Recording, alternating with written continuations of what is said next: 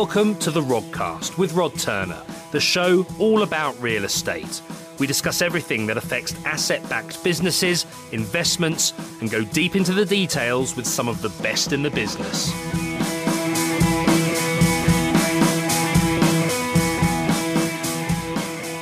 Hi guys, my name is Manjan Bhattacharya. I've been investing and developing properties for the last 30 years. Love doing commercial property, and I'm going to be sharing with you my picks from the upcoming auctions. Stay tuned. Hi everybody, my name is Jay Howard. I've been in auctions for about 13, 14 years, property for 18. First property I ever bought was a commercial property. It may have blown up, but it never stopped me from loving commercial property. So you'll see that from the lots that I present here. Really looking forward to discussing where the opportunities lay in this market and where there are some massive pitfalls. So looking forward to chatting with everybody. My name is Piotr and I'm the auction specialist at Hamad, and we basically sell properties for clients, and we maximize the sale of the of our clients' properties and our own properties in auctions. I noticed that in all the auctions there's an awful lot of banks. This could be obviously to do with the news that HSBC will be closing, I think, 180 stores over the next few years. And in general, the high street retail banks are going to reduce their number of stores. So I imagine that's what's caused a lot of landlords to think, God, let's get rid of it while we can. This one caught my eye. It's a really beautiful building. It's a corner plot, which we know if you've been listening to some of these episodes before, that Ranjan loves a corner plot as well. Gives you a lot of frontage on the high street. It goes back, it goes quite deep, so it actually takes up, I think it's 2, maybe 3 titles. So there's the white buildings behind the front. It's located in Sudbury. It's lot 20 of the Allsop commercial auction, and the address is 43 to 46 Market Hill. So it's currently got a HSBC as the tenant in there, taking up the whole building, about 430 square metres. So it's a decent size. It's over basement, ground, first and second floor. And as I said, completely rented to HSBC. And I think it's got 5 years remaining on the lease. Or 2 years, just under 2 years. 2 years remaining on the lease. And HSBC do have an opportunity to take a further 15-year lease on it. That could be a potential problem because it's essentially a rent review at that point in time. And if the market's gone down, which it probably has for that at the moment, and in 2022, in a year's time, it's almost 2 years' time, it's going to be November 2022. So it just depends on what your outlook is for that. It's currently guided at a 10.67% yield. So again, that caught my eye. Decent kind of covenant in there, but only for a couple of years. So really, I'd be looking at what else can I do with this that's going to be over and above the value that HSBC bring when they're in it at the moment. And if you look at the building, you've got the upper floors where you've got a considerable amount of space. It's an obvious option would be to turn those upper floors into residential. Probably wouldn't include that front part of the building, which is the listed part. Just because I think you'd struggle to get some of the permissions. It might be quite tricky. You could definitely go up on it. But I think the other problem you've got with this is the price, is the cost that it's going to cost to actually do that. So in this area, which is in Suffolk, Sudbury, you've got for apartments around this area, about 2,700 per square metre is an end value. So building that, you're going to be hopefully a bit cheaper than that, but also you've got to factor in the land price. So it might make your margins slightly tighter. It is in a great location. I think it would really suit offices though on those upper floors. I think it's unlikely you're going to find a tenant who wants the entire building because it is quite large, unless you look at putting it all into offices. But I imagine that corner plot would be really well suited to restaurant, something like that as well. So the way I look at it is it's yielding well to start with for the next 2 years, and there's opportunity to repurpose that as well for a slightly higher value, as long as any works are not going to cost you too much. And there's not a huge amount to extend on it. It's more internal works, which should bring that build cost down. So that's why I thought it was an interesting pick. Nice looking building, really good part of the town. So right in the centre of the town, lots of frontage for an occupier. So in the great scheme of things, I know the high street isn't doing well, but it's these sort of buildings which will be the first ones to get new tenants in. They will attract those sort of tenants over your bog standard retail premises. Brilliant. When you first shared this lot, I was really excited because I saw the Sudbury and then the Hill, and the Sudbury Hill, that's really good area, but it's this Sudbury and it's a Market Hill and it's not the one in it's not the one near Twickenham, which is exactly what happened to me. I thought, Sunbury, that's nice. That's right. So I guess you need to be aware of the location of it. Yeah, there are a few of those, aren't there? There's Kingston in Hull, and there's a Regent Street in Liverpool. You can get well confused. But yeah, go on. And there's a Kensington in Liverpool as well. Yes. I think there's a Hayes in Kent or something like that, isn't there? I always think, Hayes, that sounds all right. A bit of Middlesex, a bit of northwesty side. It really is. There's only one Grimsby. There is. There's no Grimsby in a corner of Knightsbridge anywhere. No, that's brilliant. Well, I guess that's the number one thing, to do a bit of an in-depth research on the property rather than just go by the first impression. So I do like the building. I think the location, I mean, it's got kind of three parts to it, because obviously you've got the white part, then you've got the listed part, and then you've got this white part. So I think you can kind of split it into three. You can even split the title and kind of resell it. And then this bit, it's good because it's on the ground floor. It's got kind of void, so it's only have the ground floor and I think possibly the first floor.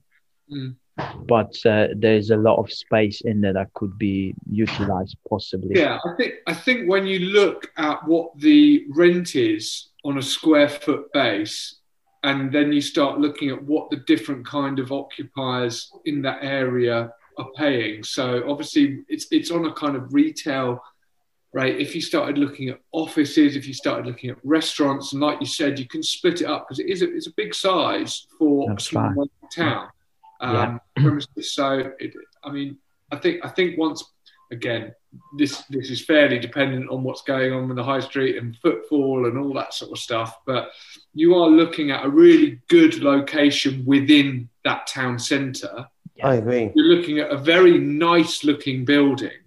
And once people are moving out, and I just think a restaurant, a cafe, a Costa Coffee, Starbucks type thing, or a nice restaurant would be perfect in that listed area. And then you could do really whatever you want with the two white buildings, residential on the uppers, something on the ground floor. I mean, I think what I like is there's good options, and there's several of them. One thing I'm a bit upset by is that I missed this one. I think it's great for a couple of reasons. First of all, we've got a couple of HSBC bank branches in our portfolio. And the important thing when you're buying any commercial property is to figure out, in COVID, are they paying their rent, yes or no? Here you're letting to HSBC PLC. They can't play any silly games. They have to shut down HSBC PLC in order to get out of their rent, pretty much. They have been paying regularly through the pandemic, so there's no issues there. The other great thing about this is that it's got 2 years left on the lease. They ain't going to renew, guaranteed. They're going to shut that down. They're not going to renew. So what that means is you've got 2 years of cash flow to figure out what you're going to do with it. And that's what's so beautiful about it, because so many times you pick up a development deal and you've got to fund the damn thing when it's empty, when you're waiting for planning, waiting for this, waiting for that. You don't have to do any of that. You've got cash flow, great yield coming in, probably enough to finance the thing as well, while you figure out what to do with it. And the beauty of a lot of these bank buildings is that when they were first built, they were built to be prestige. You know, we're safe for your money. They wanted to convey all of that, and they had a lot of stone frontage, and they looked solid because that's what they wanted to display to their customers. Put your money here, we're solid. And that's why a lot of these bank buildings are in prime spots within a high street parade, and they also look like fantastic solid buildings. So that bit, I mean, just looking at that street view, the vacancy rate seems relatively low because it's right at the center of that parade. You're in the center of the action in a fantastically looking build. It's a landmark building in that area. No one can miss it. So that's why it will easily let to alternative uses. I'm predicting a roaring 20s when we get out of COVID. Everyone's going to want to go out and do all of that sort of stuff. So there's going to be no problem in letting the listed bit as a commercial element. And you've got these lovely buildings that flank it, which are so ripe for residential conversion. It's great. What makes you think that HSBC is definitely not going to renew? Well, it's just a guess about the overall thing about banking. They're shutting their branches down left, right, and centre. And basically, banks and betting shops, they used to be stalwarts in commercial landlords' portfolio, because once you've got them as tenants, they pay and they're there forever. And those landlords haven't traditionally sold. They're selling now because there's 2 years left on the lease. They bought that property. A lot of those landlords bought those buildings for security of cash flow. They're not interested in PD. They're not interested in development. They only bought it because it's stable cash flow. And now that stable cash flow is ending, it's not in their remit to develop out or do anything. So they're looking at selling it while they can. That's a really good point, because, and this will come up time and again at the moment, where it's the type of landlord that owns it. Often these types of buildings are bought in SIPs, SIP pensions as well. And these will be pensioners now that own the property that really don't want to have to go through the palaver of not just redevelopment or change of use, but also just a change of tenant. They've had it so good in terms of what they bought it for, which was, like Ranjan's saying, is security of income.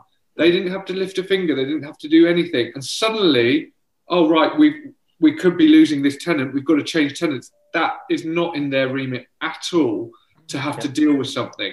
It is very much a passive, or as passive an investment as you can get in property, is what a lot of them were investing in, rather than a direct investment where you're a bit more involved in the day-to-day stuff when the poo hits the fan, so to speak. Although what we would see is actually that's an opportunity, but a lot of these current owners now, do not have the appetite for that.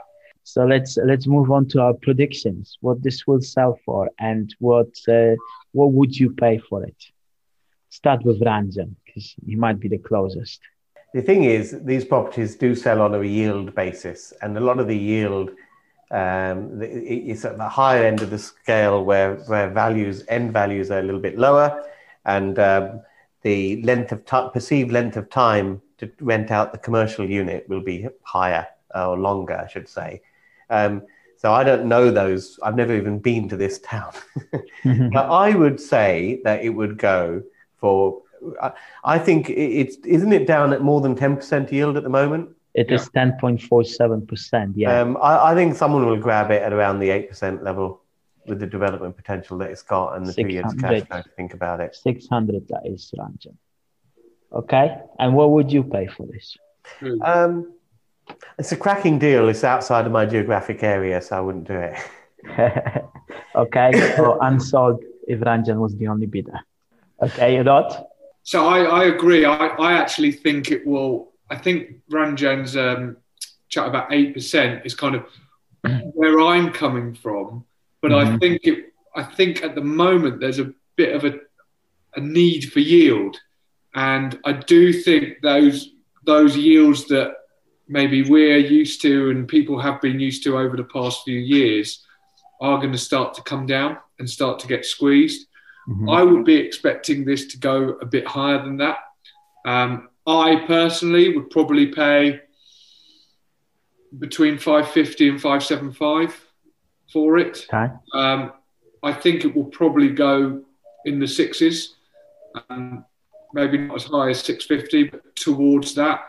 And I think it's really going to suit someone that has a very solidified plan of what they're doing with it in the case that HSBC does not increase that rent. Because the worst case scenario that I would be looking at is what happens if HSBC do want to stay and that rent review is triggered at a time when the market is at its bottom and actually that yield comes down a bit. So that's how I would be looking at. I haven't seen the lease. It might be upward only. It is. Okay, so that's a bonus. So I would be looking at that as my worst case. So I think, however, going hard in that guide. I think that upward only kind of, there's a lot of upward only leases. However, there's a lot of tenants who also bully their landlord to take a lower rent, even though there's an upward rent review. And I think with HSBC, it could be a similar thing. They might turn and might say, well, we don't really want to exercise this option, but if you offer us 35k rent, we will take another 10 years.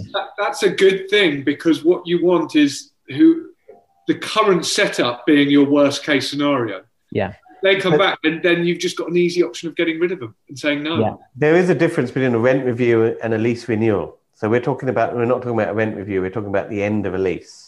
Yeah. You're only obliged to offer a renewal at the market rent. They are within the Act, though, aren't they, on this? Yes. But there's more opportunity to bully at a rent review than a lease renewal. Yeah. But go for it, yeah. Okay, brilliant. Jay, what are your predictions? I think this will probably sell at probably a tidy 7%. I think someone will go the extra distance because there's clear potential for uplift. I think if HSBC were to want to take out a new lease, you'd probably reduce the area of the building that they take in line with that. So you'd probably take back one or both of the white buildings and just put them in the banking forecourt over those floors. Yes. At least that's what I would look at doing. But I think I would probably be in Rod's value at 550 would probably be my absolute maximum. But I think it will probably sell to someone with a little bit. So basically, you're saying it's gonna sell for 685 at 7% yield. Okay, I'm saying it's going to sell for between 660 and 680. Okay, 660, 680. Well, that's because we've banged on about it as well and put it out there. 200 grand above guide. Wow. Okay. Okay, brilliant. Well, I'm of the opinion that it's going to sell for 8% yield. So I'm in the 600k as Ranjan, but I would only pay 475 for it, which is the reserve price, because the guide is set as a range. So super conservative from Piotr, isn't it? He drives a hard bargain. He really does. I am saving my money for this one. So this is the second property we're looking at. This is a flat C, 9 Rosary Gardens in South Kensington, SW7. So it's really kind of Knightsbridge now. This is a 1-bedroom, first and second floor split level flat with 11 months left on the lease. And it's being sold by the mortgagees in possession, and the guide price is 46,000 plus. So basically, this is a property that was held on a 65-year lease from 1956, and it's got 11 months unexpired.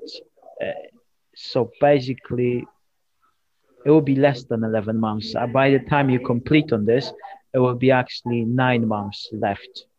So now, why this lot piqued my interest? Because it's extremely cheap. It's basically 46k for a 1-bedroom flat in South Kensington. Is very little. And I was interested what actually happens when the lease comes to an end. And I researched it. And then I worked out that when this lease actually ends, what happens is the freeholder, if the basically the obligations are on the freeholder, so the freeholder needs to serve a notice, and the notice is might be to gain possession, but imagine how difficult it is to get an AST tenant out if you want them out. Like it is very difficult. It's even more difficult to get a leasehold tenant like this out if you're a freeholder. There are only several reasons that the landlord can use to gain possession of the property, but the most preferred kind of way of for the courts or like for the leasehold act to deal with it is the tenant, if they occupy this property as their own home, the landlord, the freeholder, has to offer them, or doesn't have to offer them, but the preferred route is they need to be offered a short hold tenancy, which is the registered tenancy. And that means they could stay in this property for the lifetime, as long as they occupy it as their own home. And the rental income, so the rental value of the property would be determined by the government, the rental register. And these are some of the rents that are being paid in Kensington and Chelsea. Flat 4, Onslow Gardens, 7,540 per year. Another one, which is just under 5k per year. So basically, that's what could be possible if you buy this property and occupy this as your own home at the end of the lease, and the landlords basically would have to get you out in some way. So I think there's a way. If someone lives in it as their own home, there's a way of making money. Otherwise, it's a money pit. Sorry, can I just get something straight here? We normally promote investing in property and being a landlord, and you're saying basically buy a property to be a tenant, and that's the way to get the best outcome. What I'm saying, if you're a first-time buyer, this could be a lifetime opportunity. Literally, and remember, be in there for your life. Remember that these regs also have, some of them have survivorship clauses. So if you're in there on a regulated tenant and you have a child that lives in the property, if you pass away, that child can survive that regulated tenancy. I would definitely want to do a bit more homework on this in terms of has that been served already? Would be the first question. That's a good point. I understand it hasn't. Then the other thing to consider is the new leasehold rules with marriage value and everything like that look to be coming in will likely not be in sort of in the next 9 months, put it that way. It will likely take a year or two to kind of come to fruition. But there could be an option where it's if you can hold on in that time, there could be a benefit there, which is actually not quite priced in at the moment. Again, it depends on the time frame of which it would cost to get you out. The whole issue about it being for owner-occupiers is a big one. I think people need to be fully aware that you can't buy it, sublet that out to someone else, paying a regulated tenancy or something like that, which is a definite no-no. It's very, very interesting. I'm not convinced that these freeholders don't do this quite often. And if it's somewhere like this, I don't know who the freeholder is, but I imagine they own an awful lot of freeholds, and this isn't their first rodeo when it comes to... Do you think in 1956 they set up themselves a reminder to serve a notice in 2021? 100%. Absolutely. My knowledge of freeholders that own these sort of flats is they will be all over this. Well, if I was the freeholder of that block and I wasn't already Grainger or Mountview or Pears Group or whoever, the moment that went into a reg, I'd be selling it to Grainger, Mountview or Pears, because they will pay the premium to run that reg and wait till the reg is no longer there and then realise the true value at a higher price. I think it's a bit of a myth that this freeholder is some dotty granny sitting there who had it since 1955. This is going to be managed by an experienced firm of block management agents who will know the rules inside out, especially in that sort of area. I think it is an interesting one. To be honest with you, I have a mindset issue with this because my mindset is I want, as an entrepreneur, I just prefer to find opportunities where you are actually making money from owning something. To kind of, it all seems a little bit of trying to take advantage of rules. In my mindset, I think owns the property. I think it's all about understanding the rules from both sides. Because if you understand the rules, like everyone has to play by the rules, right? And we don't set the rules. We just need to understand the rules and know how to maneuver in those things and how things affect people from both sides. Because whether you're a freeholder or leaseholder, like sometimes you will be on the leaseholder side because I'm sure you're a leaseholder in many of the properties that you own, and then in some properties you're a freeholder and then you have a leasehold tenant. So I think the ones that I'm freeholders on tend to be, the leases are relatively short, and the ones that I'm leaseholders on, I'll be long dead and gone before that situation happens. Yeah, I thought it was just an interesting lot to discuss because like everyone just assumes like at the end of the lease, like the freeholder just takes back the property, and I even thought that like until yesterday, but in the more in-depth research, I found out that it's quite a lengthy process, and it actually might take the landlords way more time. Plus, they have to go to courts to gain possession the same way as for an AST. So the courts are not the quickest at the moment, so it might take some time. I think if I was going to get it, my game plan, without doing research on it, would be buy it, hold out for the new rules to come in, and then start to negotiate a lease extension on that, and look at making value through that way. I wouldn't want it. You wouldn't want to live in Kensington? Not in that, no. It's not really worth doing any capital expense to the kitchen, is it? If you don't got it. Okay, brilliant. Well, let's give some opinions on what it will sell for.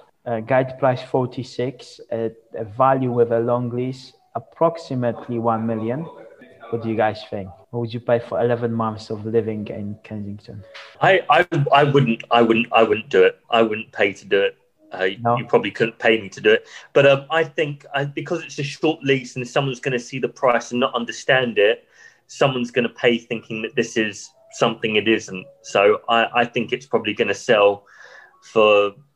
This is me being extra pessimistic because I've seen it happen so many times through the years. I think someone's going to pay something like 500,000 or 600,000 for it. I think it's going to go insane. Okay, I'm going to put 500 in your thing.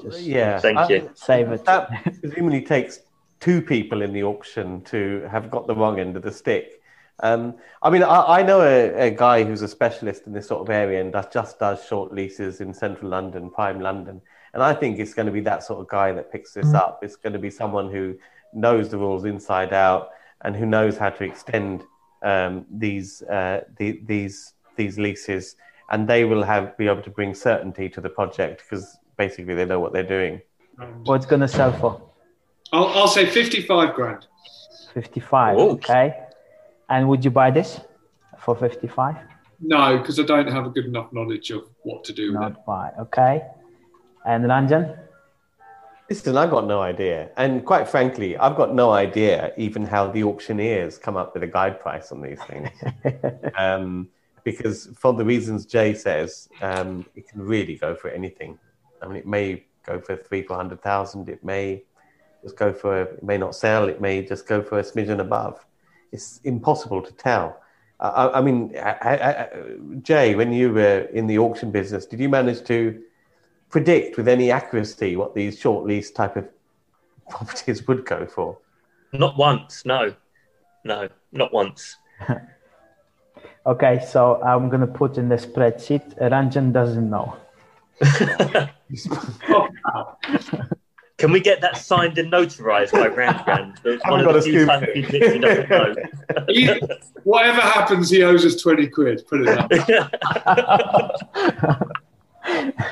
He gave up. Okay, I'm going to say it's going to sell for £176,000. And I would only pay 10K for it because that's what I think renting a property in that area would cost. So I treat it as an AST purchase. So I wouldn't definitely buy this for that price. I mean, I would buy this if someone offered it to me, but no one's going to offer it me for that price. So 10K is my thing. Okay, well, we covered the short leases, and I think that there might be some opportunities around short leases, but there's a bit of a hype about this marriage value being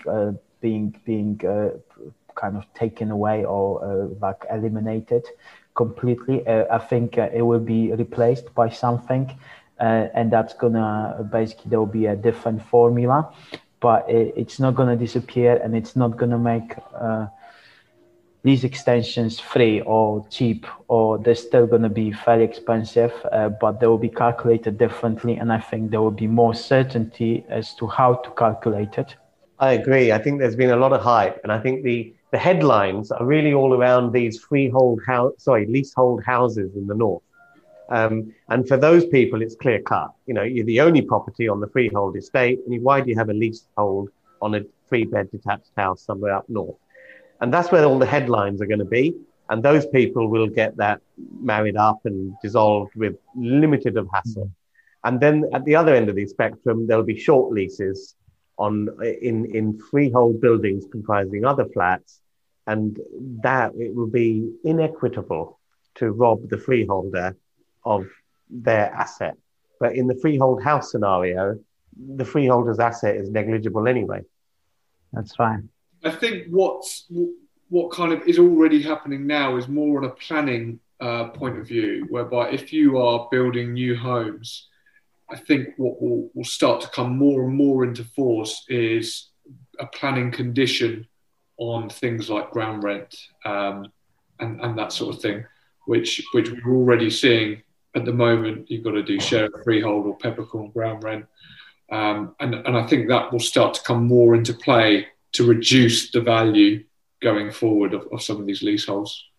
But I agree with Ranjan, it's difficult to kind of, if someone's gone in to put all their investment into this and suddenly they're told, actually, we're taking it away from you, I can see how that's going to cause huge problems.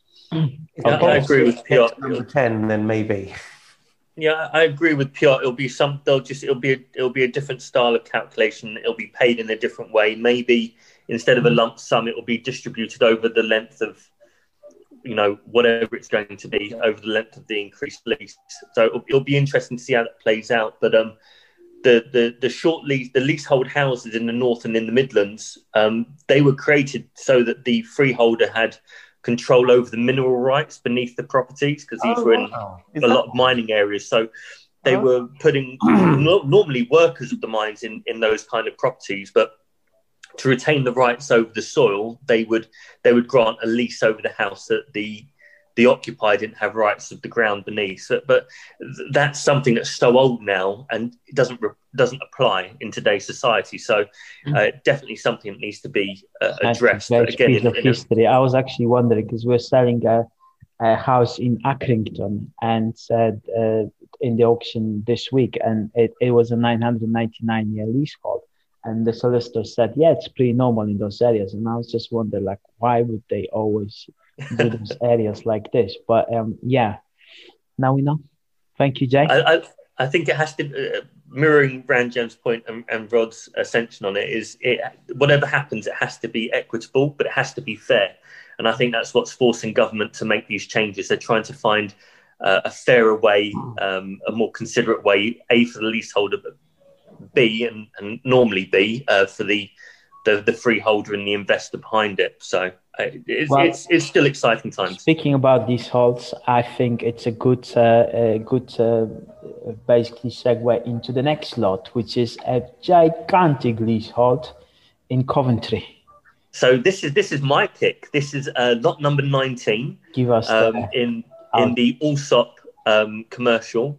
This is West Orchard Shopping Centre, Smithford Way, Coventry, West Midlands, CV1 1QX. It's a leasehold shopping centre investment. And this one really did grab me by the short and curlies as I was going through the catalogue, because you kind of just like scroll past some things, but there's a gross initial yield of 43.31% off of a guide price of 5.5 million. So that's somewhere in the region of 2,381,880 pounds 36 pence per annum, which I've is never a bit seen of a a rent of that amount anywhere. Yeah, so I mean, that sounds impressive. So if you're just looking at the pure outline numbers, you're thinking, "Wow, this is insane." But you know, this is based over. There's a few things in there, right? Yes. So I'll just go through those. So there's a couple of things to consider. So you know, it's big. It's 219. It's massive. I mean, the 219,000 square feet. Yeah, that's 219,000 square feet. It's retail, food, and leisure over 6 floors. It benefits from 563 city centre parking spaces, and it is let to Marks and Spencer's in part on a lease expiring 2087. The shopping centre will be subject to VAT, and there's an average footfall for 2019, which was 7.1 million people in and out of the property. It is centrally located, so if you're following a Ranjan methodology, this is CV1, which, you know, if the closer you are to the centre, the more valuable the asset will be. It's a fairly good approximation there. Now, the issues, everyone should be aware that, is it Boohoo.com or someone like that have literally just bought out the online business for Debenhams, but they will not be buying and running the physical shops and stores. So Debenhams is Unit A here, and that's pretty much almost half of the whole shopping centre. It's an absolute beast. 98,000 square foot, give or take, and that was on a 35-year lease from 1991, and up until, well, they've got a rent review this year, but I imagine they will not be going forward too far, at least. But I mean, they were paying 357,500 per annum. Now, we did mention that this is a leasehold property. There's a full schedule of the tenants within there.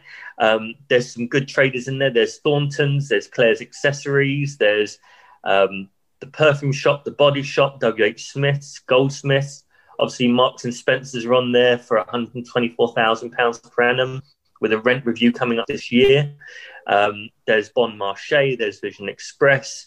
It's a typical shopping centre, but what about this leasehold thing?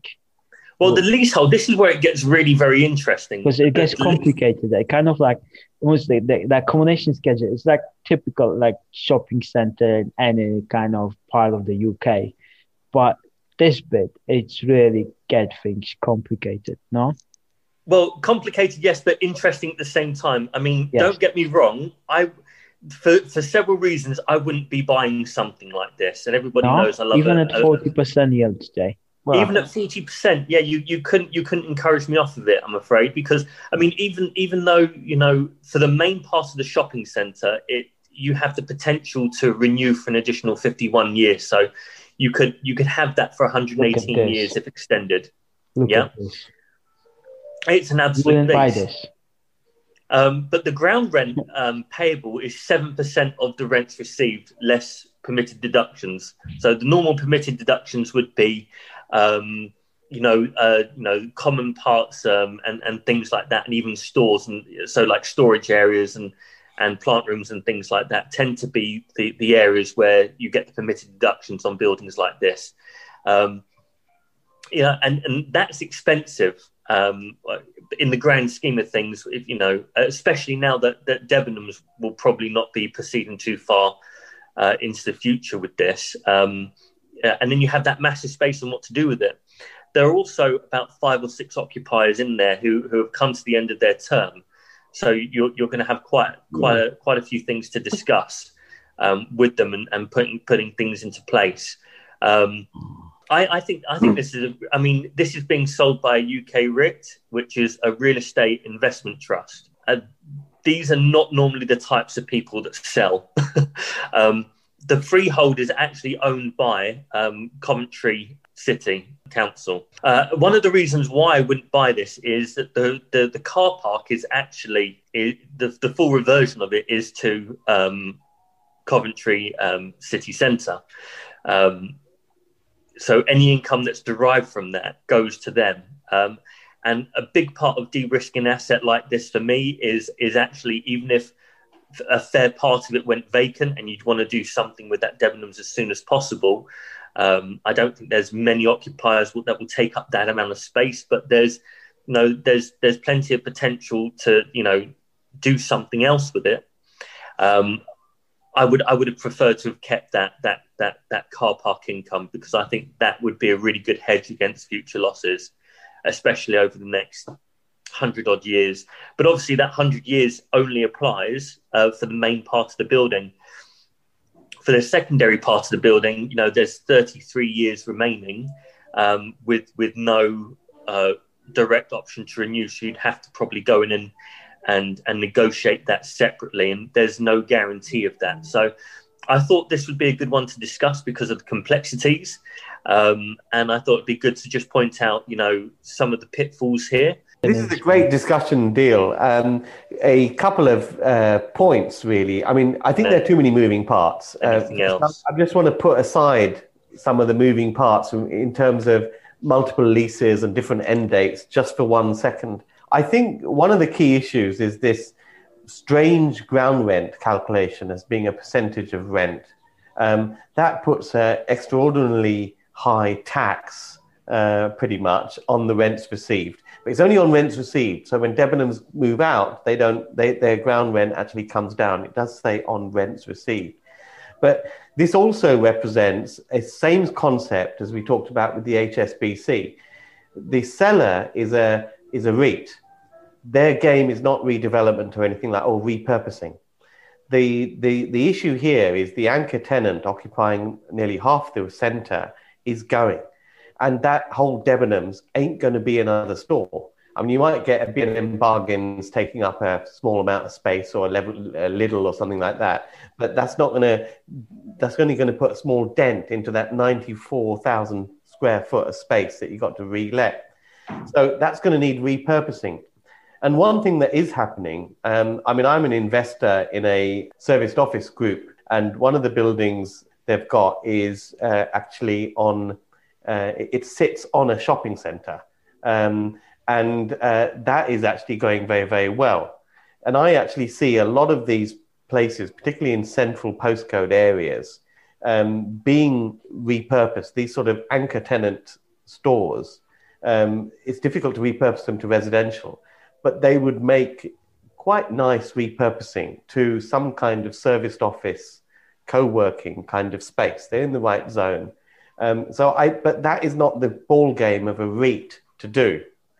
So that's what Correct. You could do with it. But the problems are the 7% tax on rents, and also the leases all ending at different times, and no real certainty that you can tie that all together. I don't see the 7% ground rent being as big a problem as maybe you do. I totally agree with the office space. The concern is things like getting permission from the freeholder, trying to get the leases kind of moved in together. The benefit is the freeholder is the council. And normally in these situations, they want what's best. They want to keep their high streets good. So normally you will find, actually, once you can get through to the right person in the council department and actually get a dialogue with them, it's likely that they will come on board with things. And what I'd want to be doing is if you are changing that model to serviced offices, then you do then need to change that 7% ground rent of rent received, because there will be massive operational costs involved with that. So that's, I think with that you could change it around so that you have a limited company that rents the space, and then that limited company. You would put that on a long lease, FRI lease with a specific company again. But where I think there is opportunity is looking at what it's currently got. The liabilities you're going to have are for the operating of that site. So what you need to know is how much is it costing to operate the common parts, etc., which will be serviced with a service charge of sorts. But obviously, the more vacant units you've got, the more the landlord is having to contribute back to those. So the 43% looks fantastic, even if you are thinking, right, we've only got it for 33 years at worst case part of that. But I would be looking at, right, what realistically are the operational costs? I think this would be a brilliant buy for an asset manager who's looking to turn it around and restructure some of those areas in there. I do think it's a good buy. I don't think it's as terrifying as kind of, I know that the market may think at the moment. And I think you need a flexible outfit who's a bit more entrepreneurial than someone like a REIT, as Ranjan's kind of alluded to. It's certainly not within their remit. But I think this could end up being a fantastic buy for someone over the next few years. I think there's an awful lot of opportunity for a good operator. And just to tag on to that, I think I agree with that. And I think also it's going to be the price that it'll go for will reflect the fact that it's going to be a right pain to finance. Yeah. This is going to be an established entrepreneur who can probably leverage funding off other assets they already own in order to buy this without much debt on this asset, because I don't see anyone lending on this, and that's going to affect the price. I would expect it to be more of a small fund or small family office type outfit to be buying this probably in cash and to be looking at it a bit more long term. It does smack of family office as a purchaser for me, because they're the type of asset manager or asset worker who is going to go into this and think, right, where there's muck, there's money. And, having Debenhams on that square footage with that kind of percentage of the income leaving, there is a great deal of potential there. Even if you were to go through the service office propco opco kind of situation, I think there's a lot of value there. And I don't think the local. The key with this is working out what the operational costs are going to be and how much of that 7% ground rent will be eaten up by that. Because if you factor it in, it might not just be a 7% cost. If your operational costs are high, it could, in reality, be more kind of 20% once you factor in actually the operational costs that will come against the rent from the. By the way, Rod, it says net of operating costs. Oh, does it? Okay. It says 7%, but last year, as an indication, they paid 6.8. They had permitted deductions, didn't they? But it depends what permitted means. You're right, and permitted is unlikely to include office. No, no one would have thought of that. No. That's a good point. What are the predictions for selling? I'm gonna start with mine, because I think this is gonna sell prior to the auction for an undisclosed amount. I think I was just about to say it's interesting that it's been in auction, and I would imagine there's already buyers agreed, but it's got to be seen to be going into an auction because of who is selling it. So they're getting best price. So I would imagine there's probably agents been working behind the scenes to get something agreed. And like you say, I don't think it will sell in the room. I think it will sell before or after. Mm-hmm. I agree. What would you pay for this? It's so difficult to know without understanding what those costs are going to be of of you having to operate it. And more or less, say you've got 50 million in your account, and you need to buy something before the end of the tax year, and this seems like a. I probably wouldn't go for this just because too many moving parts. There's a lot of liabilities in there. You need an established team, I think, that's going to be able to go and do this. Yeah. I think also there are plenty of these shopping centres coming up which are purely freehold. Yeah. And those are better deals to be had. If you're going to do the work, you want to own the land. That's a good point. That's my view. Yeah, last 2 sessions we've done, there's been one in each, hasn't there? So that gives you an indication already. Yeah. And I think this is the best located shopping centre like we've ever seen in the auctions, because there was a lot of those shopping centres in Scotland, and there was one in Wales. Yeah. But city centre, Coventry, right bang in the city centre, that's a new one. It's a good location. I'm still getting hate mail for the comments I made about Real in the last one. And how is Blackpool and Hull?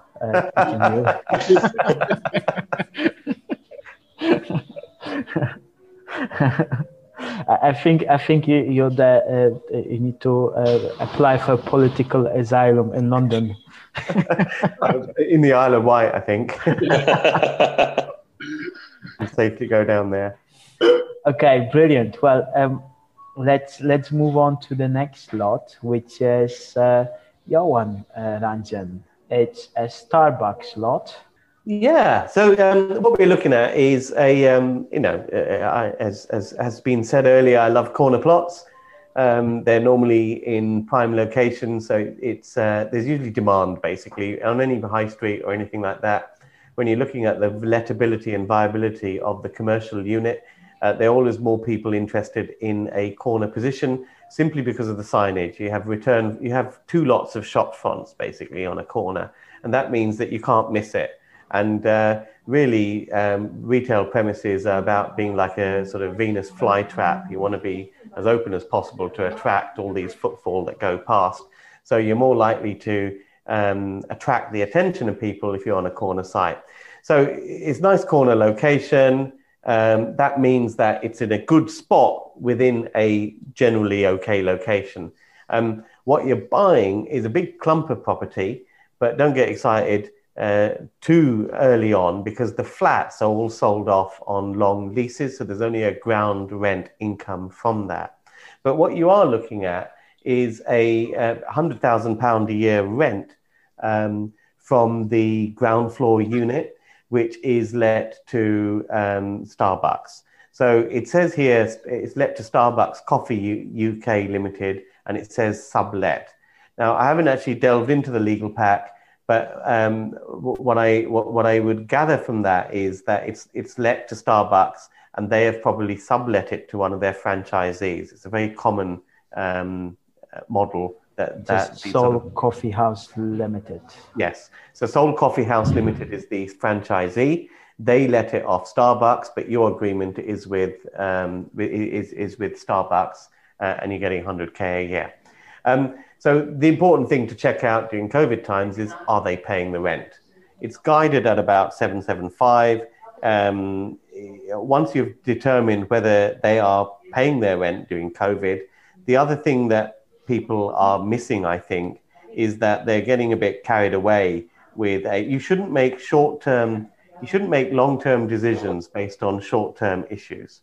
Currently, we have a little bit of an issue where some commercial tenants aren't paying their rent. We also have an issue that there's a moratorium on getting non-paying tenants out. But these will end, and we're vaccinating people at record rates. We will be out of this definitely by the end of the year. So it is actually a very good position to be in, to be able to pick up commercial assets that yield a decent yield, quite frankly, in a time where some people are uncertain, but the longer term investors are looking at light at the end of the COVID tunnel and returning to some form of normality. Now, once we're out of COVID, of course, that corner position is highly lettable, it's highly bankable.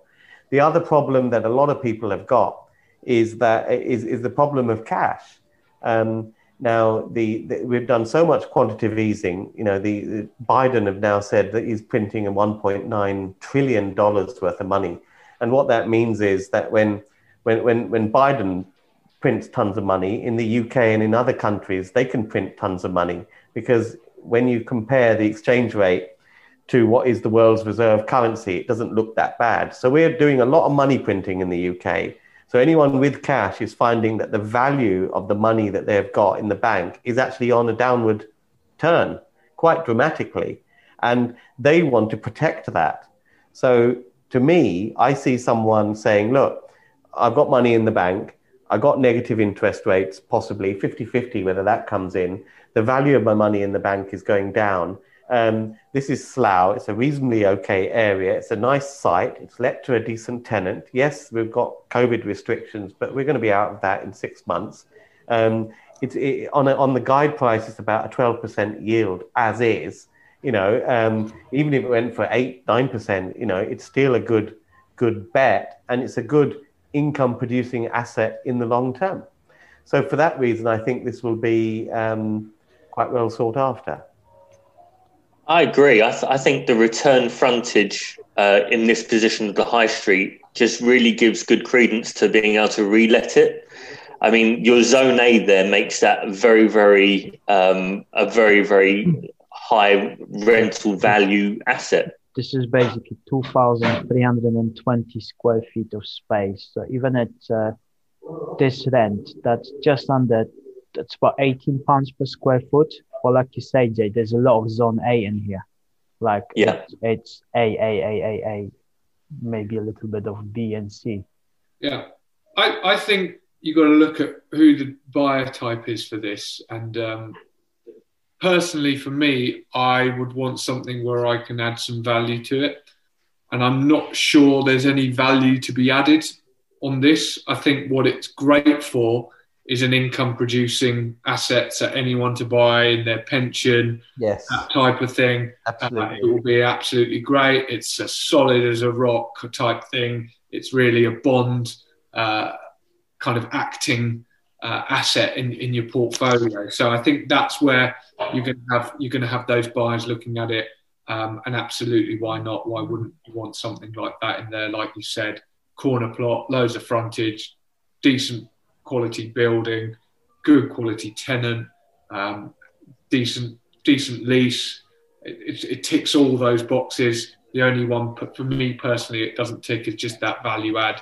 But again, there's other people that have different wants and needs to me, such as the income with less hassle and all that sort of stuff, which I think it will be a great buy. So I'm going to say 8% yield. Maybe I think if you can get it for an 8% yield, that's a bloody good price. Yeah. And of course, decent coffee. But I think you may have. I mean, it's a long shot, and I don't think you should ever buy at auction for this sort of reason. But there may be some development potential, because if you look at it's not just a Starbucks, and it's a modern construction. So with the new PD rights that came in September, there may be some action there too. Yeah. It depends on what those roofs are. If they're pitched, you could probably put a floor on there, possibly. So there may be some action, but I never buy it with that in mind. But there is something. So Rod already said 8%, right? Well, I'm gonna go down a bit to 7.5. So 7.5%. So that would be around 1.25 million. Wow. Okay. You guys are optimistic. I think I should underwrite it. I think for Slough, what? I think 10%. I think if someone picks it up at 10%, I think I think that's a solid long-term play. And I think the lease to Starbucks is low, isn't it? It's not there for the next 100 years. It's 2 years left. 2 years. I think 10% on 2 years, knowing that in 2 years Starbucks will stay more than they would leave. I'd be comfortable with a 10% on that. Sorry, I hadn't realised there was 2 years left. I thought it was over 10. So yeah, that will affect it. You will be able to relet it. but my suspicion is that at the end of that 2 years, that 100 grand may be challenged a little bit, and you may have to relet it to them at a little bit less, maybe 85, 90. So I'd be looking at it based on, you got that for now, but you haven't got that rent forever, and be prepared for it to come down a little bit. I'm thinking about 900-ish, because I think most people will factor in that the fact that the current rent of 100 will probably come down to about 85. Mm-hmm. Because the thing with Starbucks is, yes, you can say to them, no, go away, I'll rent it to someone else, but you're unlikely to get someone as prestigious as that. It's a hassle to get someone as prestigious as that, and you've got someone like that, so you might as well keep him, even at a less rent. But the beauty of it is you'll be buying it today based on, if you buy it today on the assumption you're going to get 100 grand forever, that's not great. If you buy it today based on 2 years' time, you're likely to get 85 grand, a new lease, then you can get a stonking deal. Yeah, I think it's going to sell for about 925. And someone who wants the income for the next 2 years. Is it actually 2 years or where exactly? No, I agree. I was going to say about 950, but yeah, we're on the same page. I'll go 1,050,000. Oh, okay. Pure pressure, Rod, huh? Yeah, if it was a 10-year remaining, then yeah, I'd be a bit. Yeah. Okay, good. The next lot is. Right, so this is lot 12 of the Allsop auction. It's 49 Woodcote Road in Wallington, SM60LG. It's the Santander Bank, which is on High Street, guided at 475,000 to 525,000. It's got an existing gross yield of just shy of 7%. 220 square metres. It's been in occupation by Santander for 20 years, and there is a recent. It recently renewed its lease just, I think, last month, and I think I'm right in saying there's a break in 5 years. I saw that somewhere. There's a reversion 5 years. Yeah. So it's not too bad. They're confident in that area, which is why they've got a new. They signed up for another 5 years just last month. No, they have only done 5 years because I guess they just want to see how things are gonna go. They've got the whole building. So if you look at it, it's shop front with what looks like your typical Victorian residential uppers, and they're used at the moment as sort of storage, I guess, or offices. I mean, that's crying out to be converted into residential in a nice part of town. So I think that's the obvious one where you've got some decent kind of values as well for residential, which would do well there. So again, it's kind of similar to the last one. You're looking at what is the worst case scenario. Is having the tenant in as a worst case, and then what potential uplifts could you do for if and when they leave? And for me, that would be residential on the uppers, which would give just the residential part a value of a bit over 500 grand, probably more towards 550, and then you've still got that high street presence on the ground floor. So it's a fairly kind of, it's a bit more vanilla than some of the stuff we've looked at so far. But yeah, that's it. Yeah, and so this one is part of a bigger portfolio being sold, about 15 Santanders in this auction. Yeah. And this whole portfolio is being sold by this same seller, Mapley Columbus Limited. And this is pretty much like one of the largest commercial landlords in the UK. And but their main strategy is to actually add value to like those commercial assets and sell them on, but they add value through leases. Yeah. So they just signed up all those 15 leases with Santander for their 5 years from December, and all of those are put in the auction. So pretty much right now, with every month that passes from that 5 years, the value of this asset is kind of deteriorating. So it's the best time to sell it, because with a 5-year lease. I don't always look at it like that, because you can look at the bank has gone in there and they've obviously put some money in by having to move site and start getting operations set up. And they're always unlikely to do that unless they're looking at, like, do we want to be here for the foreseeable future? Having the break in the end of lease is their safety net, really. So they're not going to look at it going, we are leaving in 5 years. They'll probably be looking at it, right, we want to stay here as long as it's viable, but as our safety net, we can leave at that 5-year term. So I think, yeah, you're absolutely right. It is reducing the value as time goes on, but you still got a decent bank in a high street location, paying pretty good money, and there's some uplift on the uppers as well. And they've taken the whole building, which I found was quite interesting, and a bit like one of the ones we discussed. If at 5 years, I would expect that if you could quite easily renegotiate that to be just the ground floor, and you take the uppers off them. That's right. Yeah, that would be the play. I think this one is really good to be discussed in like together with the one that I suggested. Yeah. It is the Santander, sold by the same seller in Chingford, and this one is offered with a yield of 6.751%, so slightly less than the one in Wallington. However, this one, there's a few things that I noticed from a kind of our research that make it very interesting, and those are the things. So it's in Chingford. It's kind of outside of the main Chingford area. It's kind of I'll show you on the map. It's kind of more to Chingford Mount, and the main Chingford is over here. So it's still Chingford, but what I've really liked about this property is the fact that it's got clearly development potential going upwards. Number two is the rent is really low. It's £23,500. It's fairly easily replaceable, I think, for the building of this size, because it's fully let to Santander.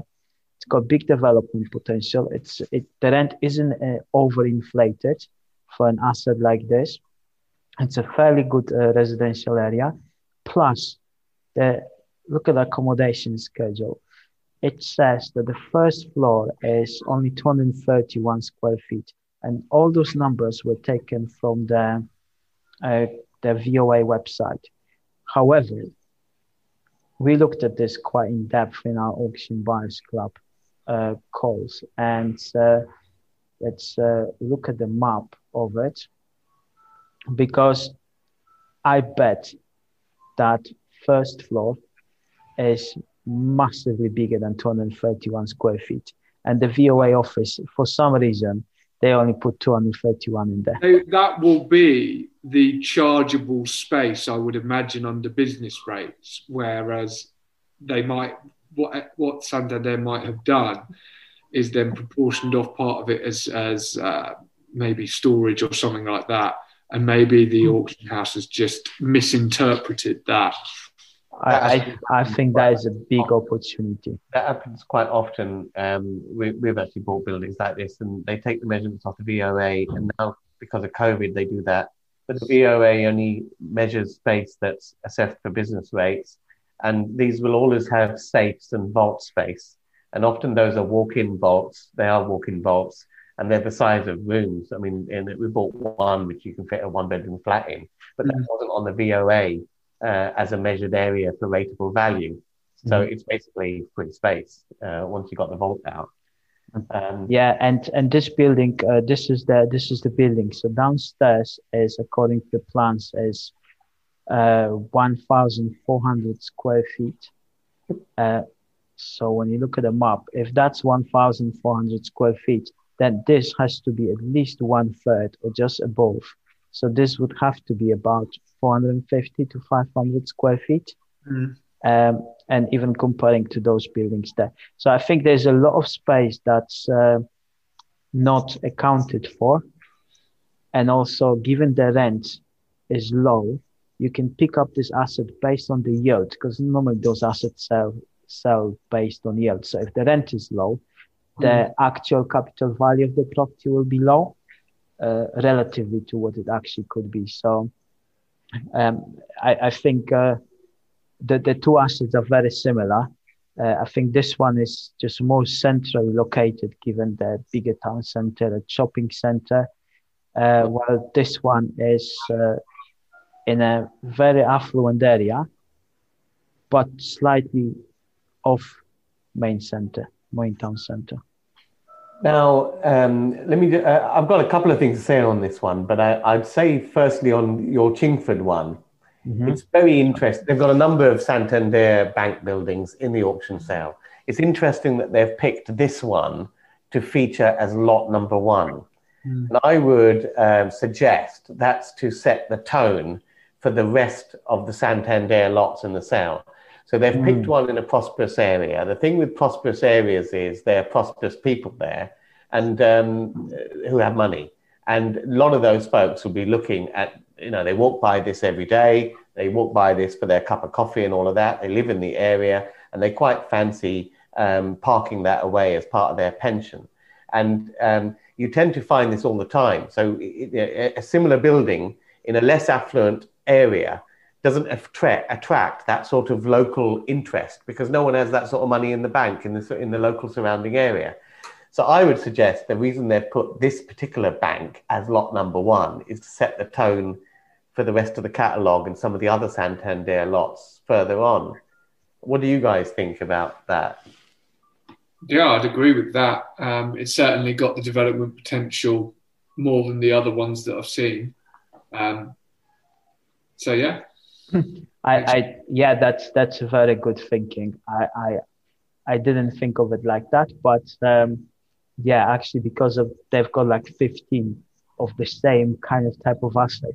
If this one sells for 5% yield, and it might, then it will set the tone for the other Santanders to sell for similar amounts. And Jay, since you've worked in the auction industry, is there a science behind where lots actually feature in a catalogue, or is it just a toss-up of a dice? Well, no. The auction firm that I worked in, there was pure science behind it. It wasn't just a case of this goes here or that goes there.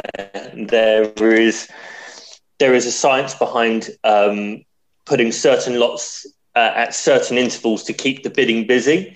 That was very much the case for the in-room auctions. I imagine, the firm that I worked for, they do the live stream, so not much would have changed there.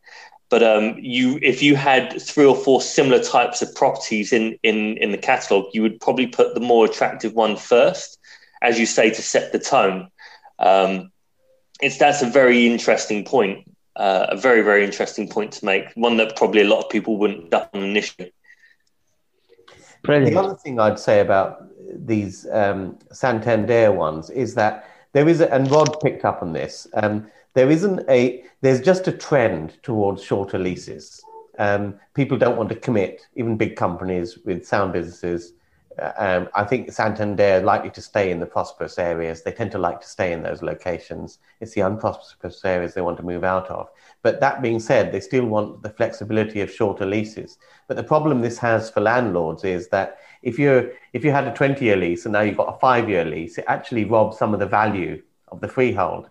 But the way to look at this is that robbing of value has already happened with the existing owner has taken that hit. And now you've got to look at it based on a 5-year lease to a great tenant. And my view is value it based on a 5-year lease and value it based on if it became empty, are you better off with the property being empty because it's got development potential? If that's the case, then that's great. What have you got to lose? Right. Yeah, then you have to consider the price that you're going to pay at some kind of hedged level, right? And that means that you're not necessarily paying for a price on yield at the current market rate. You're kind of future-proofing to a degree.